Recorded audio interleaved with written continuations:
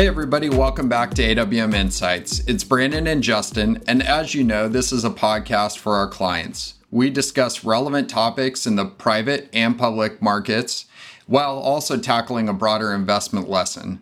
Today, we're going to dig into the power of the integrated financial structure. Really tantalizing tagline there, but you will all get into more of what that means and the power of it. But before we do, Justin, why don't you hit on what's going on in the markets? Yeah, so markets continue to struggle as of late. A lot of that is largely due to what's going on with the Fed. So the Fed, or the Federal Open Market Committee, to be specific, just met for the last time this year. And they meet over a 2-day period and then release a statement. Leading up to that, there's been a lot of headlines. I'm sure most people have seen that they're getting a little bit more aggressive with respect to their stance on what they call tightening within this new interest rate cycle. And this most recent meeting certainly continued that. Their pivot to be a little bit more hawkish is the term you'll see. Just means that they're going to be more aggressive in pulling back their supportive policies and potentially increasing interest rates. So that's been a big factor and big variable that the markets are really trying to digest over the last 3-4 weeks. Chances are we're going to have the third negative week for the S&P 500 over the last 4. We're recording this on Friday. Don't know what the market will close at exactly. But yeah, there's a lot of this year-end information that the market's really trying to digest, kind of get into that year-end planning aspect of that topic. And this is a global phenomenon. Central banks are really stepping up, trying to get at least ahead of the inflation narrative. In most cases, economists around the world do think that inflation has kind of peaked or will peak in the next couple quarters. There's no crystal ball. Not saying that that's what we believe. You know us. We don't try and predict the future. But from a narrative standpoint, central banks are really trying to get ahead of this. One of the more positive items around this, and then I'll move on from the esoteric world of Fed central bank policy, is throughout their statements, the pandemic has become less and less of a concern and issue. And you're kind of seeing that in the Omicron data so far, at least what I'm seeing, that the case severity is less, which hopefully sticks and continues, and we continue to get out of this pandemic. On the crypto side, or really more specifically blockchain. So we've talked a lot about blockchain crypto earlier in the year, and I think we touched on it last week, but this is a really cool kind of tangible picks and shovels where I'm excited to see this whole new industry go.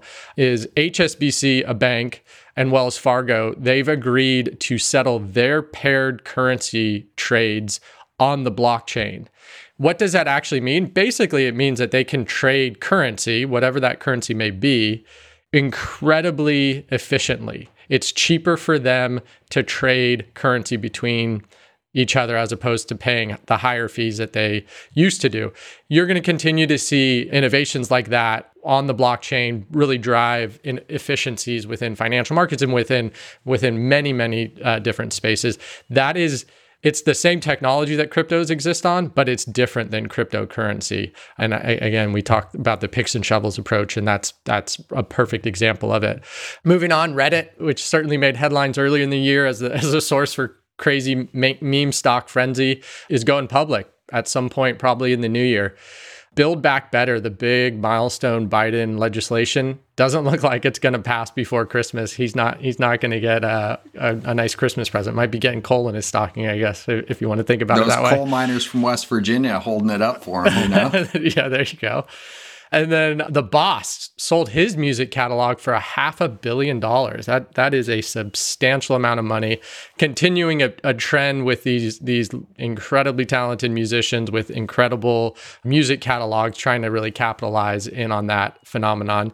And then just kind of fun fact of the year, the Impossible Cheeseburger was Grubhub's top order of the year, with plant-based meal more than 5xing from last year, which is a pretty amazing statistic. It will be fascinating to watch that trend, see if that continues going on. So you hit on a lot of good stuff there, Justin. Before we dig into kind of today's topic, I'd love to even hit on, you talked about the Fed kind of coming out and, discussing inflation, interest rate projections, et cetera. And I actually heard this morning on, I think it was an NPR segment, the Fed chair, Jerome Powell, even talking about he has no real idea, and we'll be judged 5 years from now on whether we made the right move. So, I think it's just another good evidence of when we talk about these projections of where interest rates are going, even some of the smartest, best in the world have no idea. That they need to make some predictions because they have to take actions and you have to make some assumptions. However, to me, it showed how incredibly difficult it is to predict where markets are going to go or where interest rates specifically are going to go. So great point. And they do have to predict because it is their job to do that. But I do think, just to touch on my thought from that, which you're alluding to, the most important aspect of that is they have the humility, if you will, or the appreciation that there is uncertainty out there, and they know that they're not going to predict this with any, well, I shouldn't say with any certainty, but they know that there's an element of uncertainty that eludes them, and it's, it's healthy to think that way and have that approach. Yeah, I think the fantastic part about that, right, is the humility. If we could only get some of the CNBC or Fox News talking heads to adopt some of that humility and not, old Kramer doesn't talk in his absolutes, it'd be pretty amazing. But anyways, back to the topic at hand, really this integrated financial structure. And what do we mean by that? We've talked about it throughout the year, but it's really pairing, your entire net worth. You have one effective tax rate, you have one net worth, but it's really looking at it, making decisions with that in mind. And, this really came to the forefront here when we were talking, before this about what do we address today. And there's talks on many podcasts coming from many different angles. End of the year, what should we be doing? And you made a good point. The real telltale sign is if this is the first time you're talking about these things this year, you probably didn't do it appropriately. So, there's a lot of stuff flying around. We are going to talk about some of the things that you should be considering, that you're going to hear this time of year from other people. But again, with really emphasizing that if this is the first time that you're starting to think about these things, you probably missed out. And so you need to start a little earlier next year. So maybe this is even like the kickoff for 2022 is better appropriate for this discussion. But Justin, maybe hit on, what are some of the things people are going to hear as we head into the end of the year, but really should be covered throughout the year? Yeah, and I would underscore planning is an ever-present item. It's not just something that you wait till the last minute on. If you're doing that, to your point, Brandon, you're probably missing out. I mean, you should still be doing these things, but yeah, you've probably missed out on getting a little bit more ahead of these things throughout the year. So a lot of the common topics, Roth conversions. Does it make sense to take your IRA assets and put it into a Roth IRA? Pay taxes on that conversion, but realize the benefit of what becomes tax-free growth in the Roth over time. That's a big topic. But again, that doesn't have to wait till the end of the year. But that is obviously a big topic that's coming up. Especially the non-deductible stuff, right? Justin, I mean, we should be operating on a more effective calendar. If we're waiting till the end of the year to make some of those decisions, really losing out potentially on some time opportunity there. Oh, yeah. Yeah, no doubt. I mean, yeah, time value of money. Then one thing that is unavoidable at the end of the year, just by the way of how mutual funds are managed, is if you're a mutual fund investor, what typically happens towards the end of the year is just due to the legal structure of a mutual fund, they are required to pay out their net realized capital gains within that fund. That is a taxable event to investors that are holding those in taxable accounts. And so working around those capital gain distributions, getting ahead. Okay, we plan sometime in November, we capture all the estimates that are happening. And then does it make sense to try and avoid that distribution? Does it make sense to sell out of that mutual fund to avoid the distribution, go into an ETF that wouldn't make a distribution, and then buy it back 31 days later, as an example? So those are analysis. That's a set of analysis that we do towards the end of the year. Yeah, take a little tangent there for me though, Justin, too, because what we also see is, if you're not integrating your finances, you end up in some of these, maybe what causes the cap gains distributions, right? Turnover in funds, et cetera. I mean, some of these active funds, it's absolutely mind-blowing what's happening at this time of year. So it's a little bit of a tangent, but it is, I guess, kind of that integrated approach throughout the year. When you're making investments, you should be considering what might happen towards the end of the year. Oh, no doubt about that. And that is one of many rubs against actively managed mutual funds where, to your point, Brandon, I mean, some of these that I've seen are north of 11% distributions where you're paying taxes on that. Again, if you're holding it in a taxable amount or account, whether you want to or not. And if you're not paying attention, you're just going to get that tax bill at the end of the year. And it could be substantial. In some cases, these are short-term capital gains distributions as well, not long-term capital gains distributions. So it gets exactly to your point that paying attention to tax efficiency is incredibly important. And funds, pooled investment vehicles that disregard that because whether they just don't take it into consideration, they're actively managed, they have a ton of turnover, that takes away from your rate of return. They don't have to quote that. I mean, this is the unfortunate side of this is it's hard to quantify.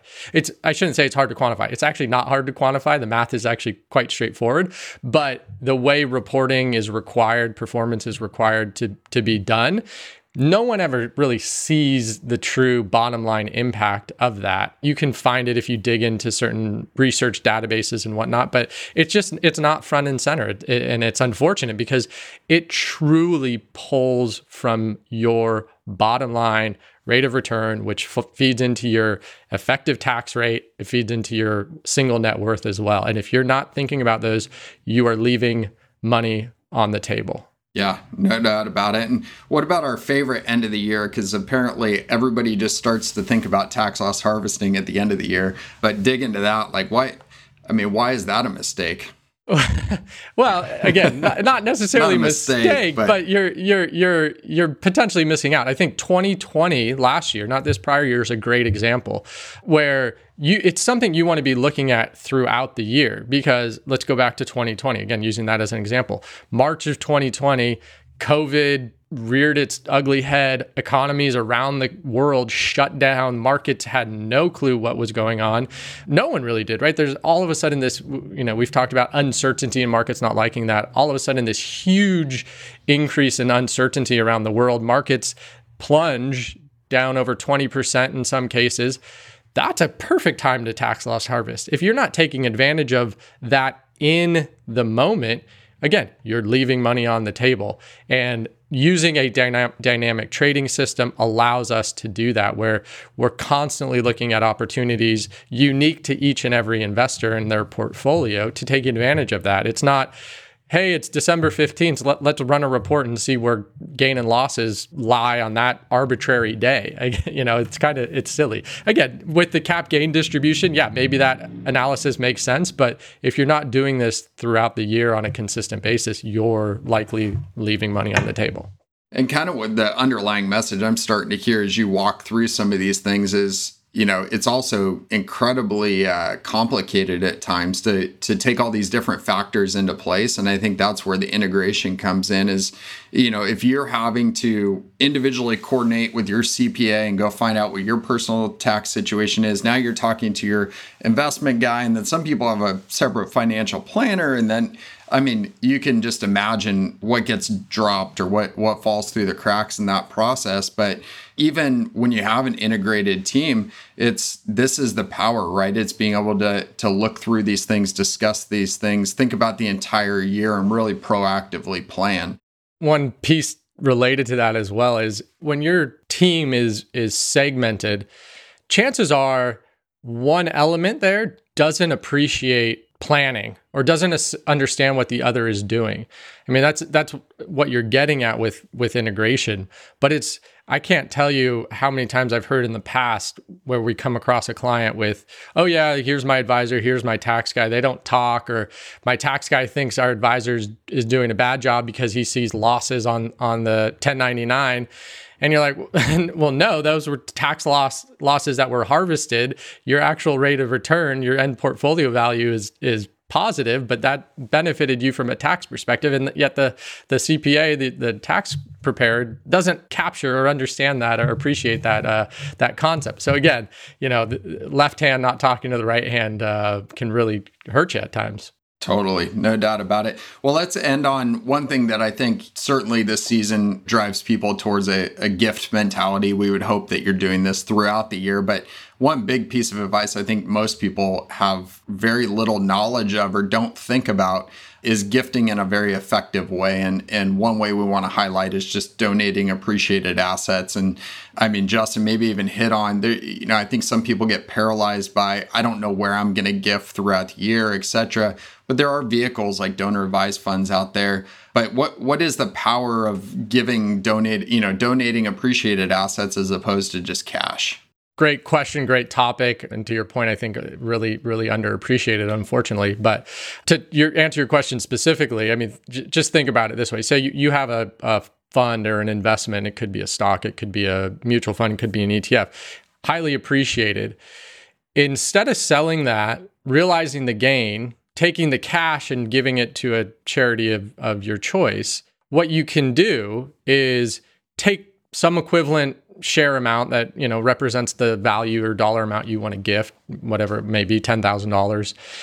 You take those shares, you gift those shares directly. So not only do you get a tax deduction based on the value of that gift, you're also eliminating the need to ever pay taxes on that appreciation, on that gain as well. So it's a triple benefit, right? It's a benefit to the charity. It's a benefit to you because you get a deduction, and it's also a benefit to you for not having to pay taxes, right? There's kind of two tax benefits there. To your point on I don't know where to give or what vehicle, like the donor advised fund is a phenomenal vehicle for, arguably almost any size of gift. It makes sense for, hundreds of millions of dollars, in my opinion, and really can compete with people who are thinking about foundations at that level, just because of the flexibility, low cost, ability to still manage it, et cetera, et cetera. But it also works for people who are giving small amounts, a couple $1,000s or something around that. And essentially what it is a donor advised fund. And there are many of them out there. The big custodians have options. There's also independent companies that are out there. But what it is the donor advised fund itself is a charity, is technically a 501c3. So when you gift those shares, in the perfect example, into that donor advised fund, you're getting a tax deduction at that point in time. But what's really cool is that it goes and then sits in a dedicated account, if you will, within that donor advised fund, within that 501c3, and you get to recommend or you get to choose where that money then is gifted out from that point on. So you go into a 501c3, and then the 501c3 gifts it to the charity of your choice. And it's all incredibly integrated and super user-friendly and really, really powerful, really, really efficient product for gifting purposes. Great description. And just encourage anybody that has, any interest in that, wants to learn more. We'd love to talk to you about it. We love having the discussions, especially around giving and really taking your proactiveness and having an impact on the rest of the world. So hopefully you took something good away from today's episode. As always, head over to awminsights.com. We got some downloadable stuff there, and we'd love to hear from you. But until next time, own your wealth, make an impact, and always be a pro.